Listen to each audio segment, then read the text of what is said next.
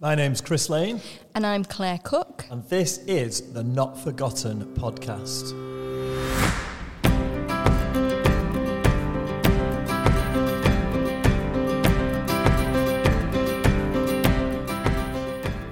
Great, so in this session we've got Ray Driscoll with us, and Ray kindly came along to the conference to lead one of our workshop sessions, which I missed because I was running one myself. So we wanted to get Ray back so we could grill him about some of the things he's been learning and seeing.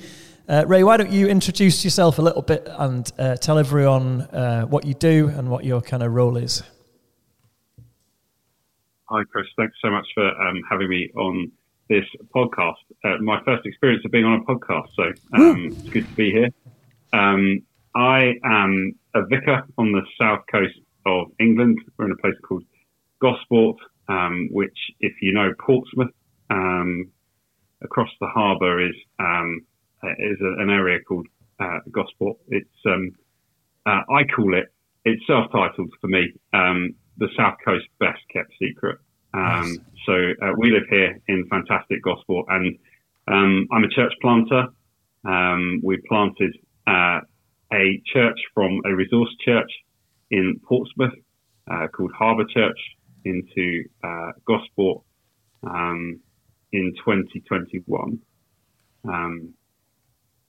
So we love it here. It's a great place to be. Brilliant. And you're involved more widely as well in the kind of HTB movement. Do you want to say a little bit about that? Yeah, of course. We planted from, we're a part of the HTB network. We planted from an HTB network resource church. And I have a wider role alongside a couple of colleagues of mine. And we help, we work with an organisation called CRT, which is stands for the Church Revitalisation Trust, and our mission is to help resource and support church planting across our network. The next frontier for us, in many ways, as a network is estates and areas that are high in deprivation. I don't like that phrase, but you know what I mean. Yeah. Low income areas. So for us, we specialised in city centre resource church planting, and now what's happening on the ground is dioceses and some of our resource churches are being approached or approaching us about planting onto estates, and so we've got a dozen or so bona fide estate churches in the network, and I work to support them, but also helping the network think through a wider strategy around planting into estates and into neighbourhoods like mine.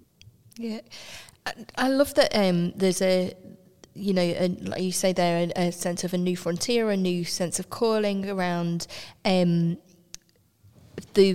movement that you're part of, and that kind of HTB network, as you said, predominantly has kind of gone to city centres, hasn't it? How have you found it, making that shift into estate context, urban areas? How's that changed the way in which you've approached planting church? Has it, or what have some of the shifts been for you? What have you noticed in the way that you've kind of as you've stepped into those spaces? Great question. I think it's a whole new ballgame, really, to be honest.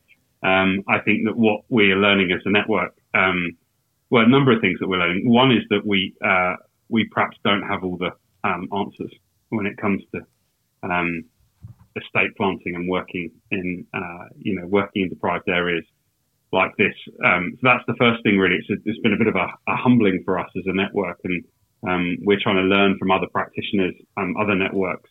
So that's the first thing. But what are we learning? We're learning that we need a different kind of planter. That, if you like, the leadership archetype that we have, we've so effectively been able to raise up for the resource church model, that planting on an estate or in a low-income area requires a different set of leadership skills and a different posture. when it comes to missiology and leadership. And so we need a different kind of leader. We're also recognizing that we need a different methodology. And so one of the things for me that is really distinctive from our resource church where we planted from is Harbour Church is exceptional at the things that HTB resource churches are known for, reaching students, reaching young adults, sort of attractional church and I mean that in the best possible way. But Gosport is profoundly different to Portsmouth.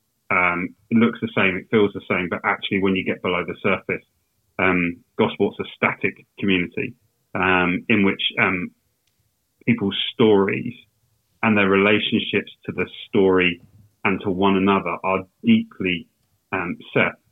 I can give you an example if it's helpful. I remember about 4 weeks in when we moved here I moved here in September 2020, and we hadn't planted anything yet. I'd been made incumbent of a couple of churches, and we were just in and out of lockdowns. I don't know if you remember that time. And so it was very hard to sort of get any sense of stable footing to get going. But I remember going to visit a young mum, teenage mum, who lived on one of our estates. And as she told me her story of her family background, I quickly realised that within 2 streets lived 4 generations of her family. And I thought to myself,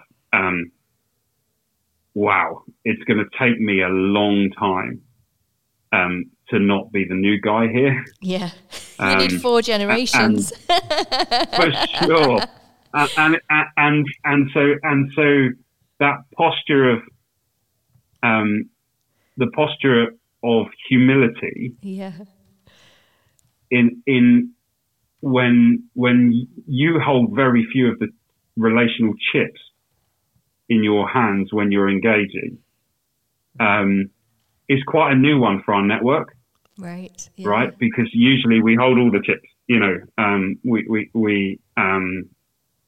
we have a good methodology. We have a strong leadership pipeline, and et cetera, et cetera. But in this kind of context, my state doesn't care much about the coffee. They care a lot about whether I care about them and whether I care about the lives of their children and the future of their estate, and whether I care about the story too, and so so there's loads of stuff, new leaders, a new model, a completely different way of doing things that we are still as a network experimenting with.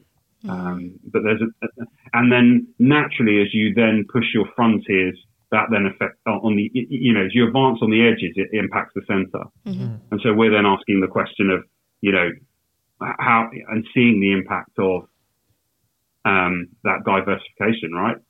On our identity as a whole network. Yeah. Yeah. It's so true, isn't it? Whenever a person joins a community, the whole community is new, isn't it? And so I guess what I'm hearing from you there is that as in your kind of, in the HTB community network, as this kind of new members, in terms of those who are gathering on estates and in estate context, as they join the wider community, then of course there's an expectation there, isn't there, then, that the whole community is renewed because this new person comes with new voice, new perspective, all of that stuff that just brings newness. It's different. It's not better, worse. It's not you know, there is something new and renewed about it, and renewing, and we all have to kind of shift up a little bit, don't we? You know, it's like that image of a meal table, that if we want to make space for somebody else around a meal table, we all have to kind of shift up a little bit and make space, and it's a more joyful experience then because there's more at the table, right? But we all have to shift up a little and make space and welcome to do that, don't we? And so therefore that community again is this change that's happened, isn't there, in that? I love that image, and I suppose like the tables, I find the table a really helpful analogy of what we're doing when we're planting churches, because the other part of the table analogy is that regardless of how tall we stand, or how rich we are, or how much we have in our hands or don't, how new we are to church or not, when we all sit at the table is this great leveler, right? Where we all look at each other in the eye. And that's one of the challenges I think that's one of the challenges as any community grows, is how do you pay careful attention to the power dynamics at play to make sure you're sitting at a level table, and you're not sort of sitting in tiers, right? You know, but actually there's only one level of seating here, and we're all on it, and we all look at each other in the eye. And I suppose, like for us here, it's really interesting. I had a long phone call with one of our small group leaders, who are doing an amazing job with their small group. And they were telling me about some of the challenges they've got, the diversity in the group, people from all different walks of life, different characters who push each other's buttons, but not in a kind of bad way in a sense, but just the natural ebb and flow of community life. Rich and poor, educated, not immigrant, people from outside the area, inside the area. And I was listening to this call, and I thought to myself, and they were really faithfully wrestling with wanting to include everyone, to make sure everyone feels empowered, but are completely aware of like the power dynamics. And it struck me, I just sort of thought, this sounds like one of Paul's letters to the Corinthians, right, where they're trying to work this stuff out. This is like listening to a Corinthian letter, in a phone call. But I just love that. I love that wrestling feels really honoring, because it feels very, it's like it's ecclesiologically sharp to be doing that, because it keeps you sharp as a community, because you're asking those kinds of questions. You put that on a network level, same thing's happening for us as a network, right? Because different people are now sitting at the table who have different metrics of what they're measuring. Yeah. And how do we as a network honor the diversity? Is a question that we're always asking, faithfully trying to make sure that everyone has a level seat. Yeah. Tim Chesters has done some really helpful work on this, I think, hasn't he, in his book Unreached? I don't know if you've come across this work, but I love it. So what he's doing in part of his work there is based on some research around the way in which we communicate, the way in which what we value, and all sorts of things based on, he's looking at that sort of based on social class, really. And I chuckled to myself reading it. So I grew up in a kind of working class environment, married somebody who's, I would say he's middle class. He wouldn't identify as that, but I think he's a bit posher than me, and he's kind of dragged me up, and so I now sit in this like funny world where I kind of see both and love both.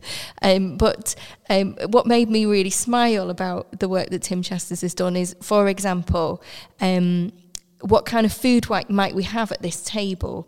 Well, if we're kind of working class, what Tim Chesters would say is that it's about volume. How much of it is there? we're not that bothered about whether it's, you know, the best food, but we want a lot of it. If you gave my mum a beautiful a la carte menu, she'd ask where the chips are on the side. Do you know what I mean? Like, because she'd be like, well, I've got a lovely little pile of meat in the middle, but where's the rest of it?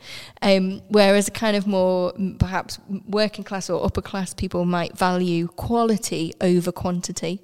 And just something as simple as, you know, we're all at this table, but what food is on the table? Are we going to have masses of fish and chips from the chippy that's a bit greasy and all beige? Or are we going to have a really beautiful, fresh, crisp salad that, you know, everybody's kind of got their own small portion of? And depending on who's at the table, will either love that or hate it, you know. Chris, how would you feel if I served you a fresh, crisp, small salad for your lunch? I think that's that would be a challenge for me. You'd be asking where the chips are, maybe. Or the crisps, at least. The crisps, at least, yeah. But there's something about, you know, that, as you say there, Ray, about who holds the power. Well, the person who gets to decide what's on the table for our meal. That's one way that we hold the power, isn't it? And Graham Cray talks about the planting team should pay the cultural cost of the mission and stuff, which is interesting. That's interesting. Well, say more. What do you mean by that? Well, I guess the temptation is that when we go to a place or a people, that we put on the kind of church that we would like, as opposed to listening and kind of developing something with the people that God has called us to be with and to reach. And so if there is a cultural cost to be paid, then it should be with those perhaps who've got more experience, knowledge, resources in that sense, which is interesting. And I think, for me, in the end, I think it's a bit of both. When we bring groups together who are different to each other, there's a courage that is needed if we want to be community together from everyone, and all of us will pay some cost, and there will be an awkwardness, and we'll rub up against each other in that way. But there's, ultimately, if Jesus brings us together, then we work it out as we go, and we love each other. Like the power thing for me, I often think about it in terms of yielding and wielding. You know, we talk about like wielding power, and often that refers to quite, you know, power, in those terms, power exists within a few who then influence the many. But I love the idea of like yielding power, where actually perhaps our role is to create a church that asks the question, how do I need to give my power away in order to make space for the other? You know, which is a very Christ-like, like kenotic pattern of, you know, of community building, which is much more when I think I long for us to be a church that is constantly looking to say, well, no, not how do I get what I want, but how do I give away what I want so that I can create space for others to come and join me and or join us at this table. That's a huge challenge, isn't it? It's a huge challenge, and it's much easier for us to say that than to do it when it comes down to it. And I think often when we're planting or beginning something new, the amount of people I speak to who are leading teams, and they'll say to me, I'm absolutely loving the mission, I'm loving reaching out to the people in our community, but my team is really hard work because they want to do they don't want to do exactly the same as the church we got sent from.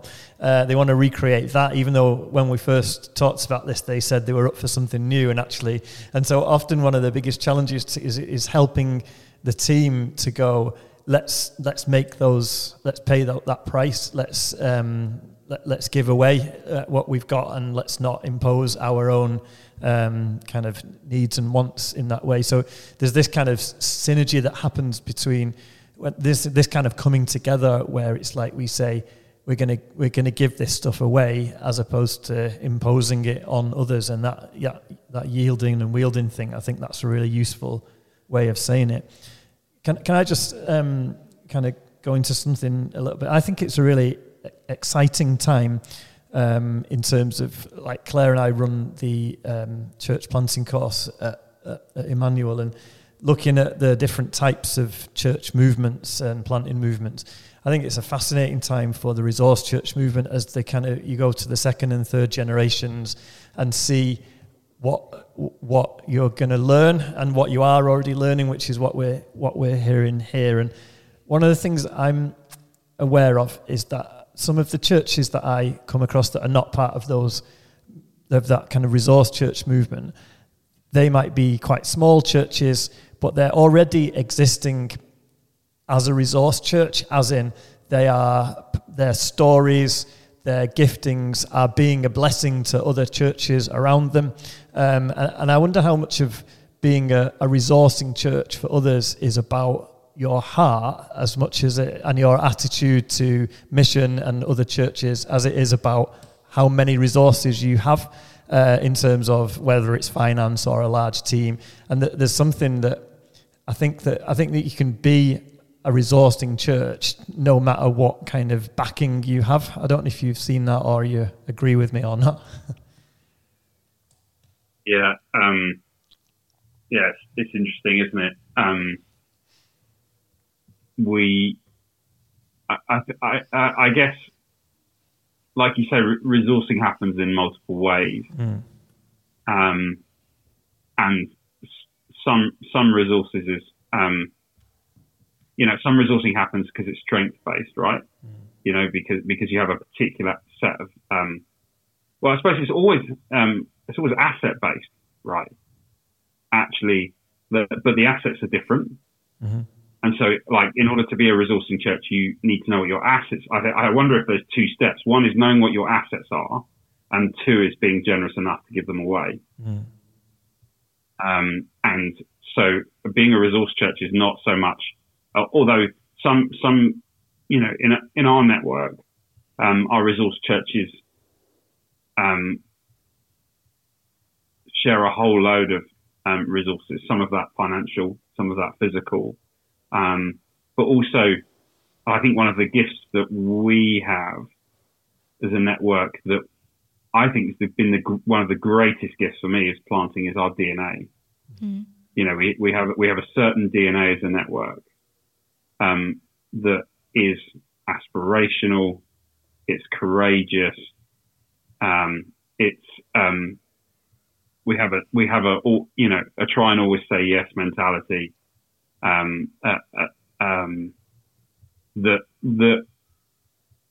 for me is way more valuable than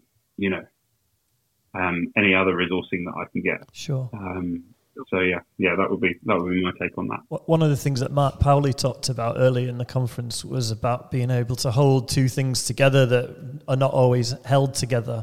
And I think some of what you're saying, Ray, about kind of what you're learning as you plant into the estate context is that how do you hold together that dynamism and that saying yes and that kind of that energy that the movement has got with the realities of the slowness that's often needed, and I think that can be a really exciting combination. It's certainly something for us as a church over the last nearly 20 years that we've tried to hold together things that are not normally in the same place. So often you can default in estate ministry to just the whole thing about being with people. We're just going to be with people. We're going to see what God's doing.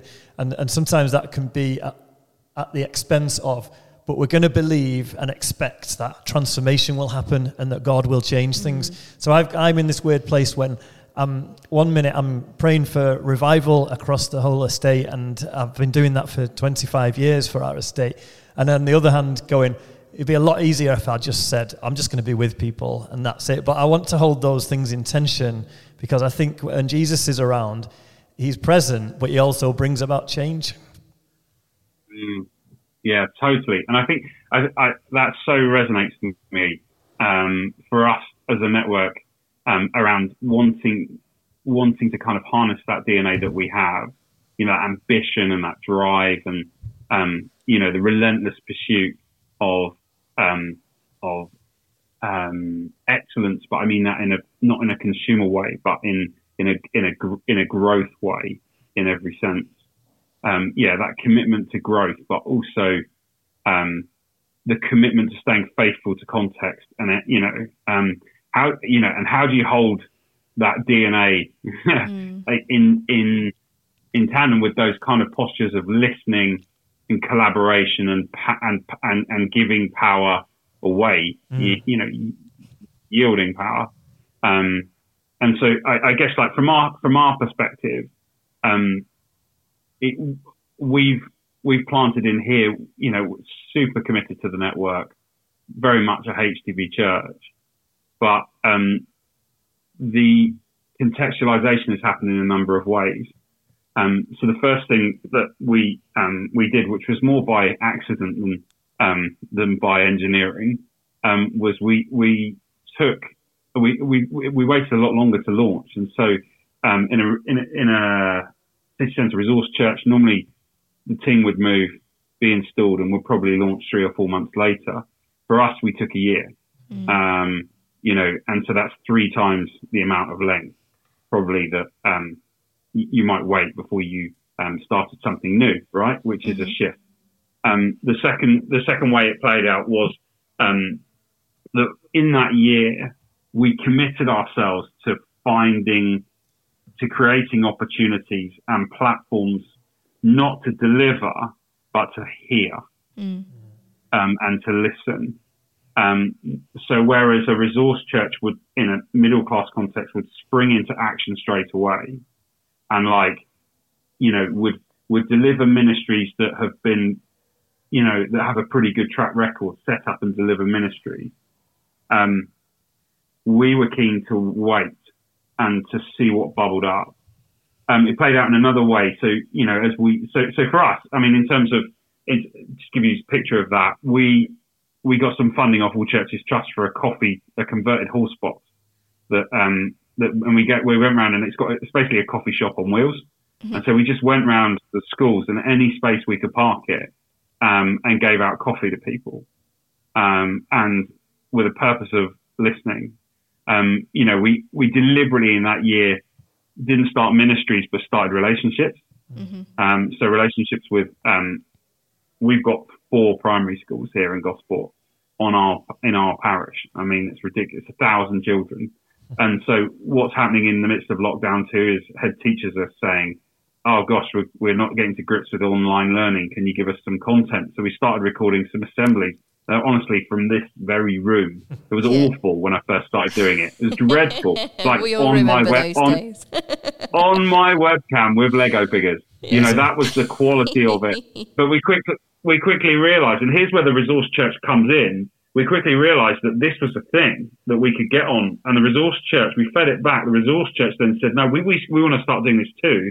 Let's do it together." And we didn't have cameras and editing capacity, but they did. And so together, we then, through lockdown 2 and lockdown 3, every week for us in 1,000 homes, we were being seen and changing people's perception of church. And we knew it was working when one of my interns walked down the high street and some kid was coming the other way with his mum and shouts out at the top of his voice, points at him and says, "Look, Mum, it's Lockdown Larry."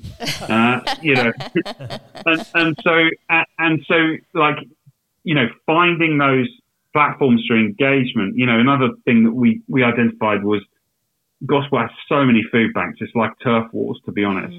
So what we didn't need to do was set up another food bank, because I'm not interested in fighting that battle. But what we realized was that in lockdowns that people weren't accessing it because they were afraid. People weren't accessing it because they didn't have capacity or whatever. And so we spotted a gap in the market and said, right, we're just going to deliver food parcels on behalf of the food banks. And so all of these things happened in that year, and the learning was unbelievable. I mean, we have a phrase that we put up on our wall, and we were so blessed from SDF. We had quite a significant amount of money to redevelop the church. And we spent a lot of money on PA and tech and stuff, and put a coffee bar in and that. Because we're HTB, you've got to have a coffee bar, right? Yeah.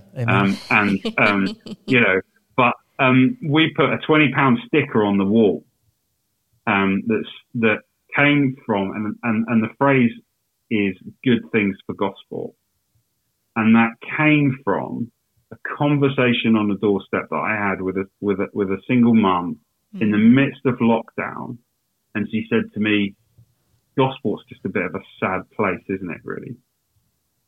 And we kicked that around, and this phrase "good things for gospel." So bear in mind we did do a launch in the end. We had a launch weekend, and we collaborated with local promoters, put a gig on, but we didn't do it. They ran it for us.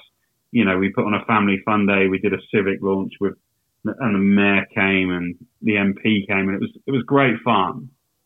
But I'm sat there going, we've just spent so much money on the building, and the one thing that people take photos of is this £20 sticker that says "good things for gospel." Why? Because it tapped into the narrative and offered, and it tapped into the narrative, but it reframed it. Yeah. And that was the thing. And I couldn't, honestly, guys, I was like, I can't believe they're just putting pictures up of this. It's annoying when that happens, isn't it? look at these comfortable chairs we've got. Look at this amazing PA we've got. No interest. £20 sticker, but it caught the heart of the neighbourhood. And so it's a long way around of saying, I think that, we are wanting to harness the HTB DNA, but how it lands in our context, we're learning to allow that to look different in a way that's much more humble to context, in a way that gives power away, right? Because when we started, we had a good idea about what we wanted to do, but it's massively shifted as we've built relationships. And that's maybe the fundamental thing, is that actually we know now that when we plant on estates, we need to begin with a relationship. Yeah. And I love that there's something there, just listening to that story, Ray, and the learning journey that you've been on and exploration and all of that, there's a real value in creativity, isn't there, in this kind of space where we're going into a new place. As you say, you're going very definitely as we are HTB, we're part of that network, we carry that DNA, but this is a new place. So what new thing might God do here, and how do we partner with him in a new way and allow space for creativity?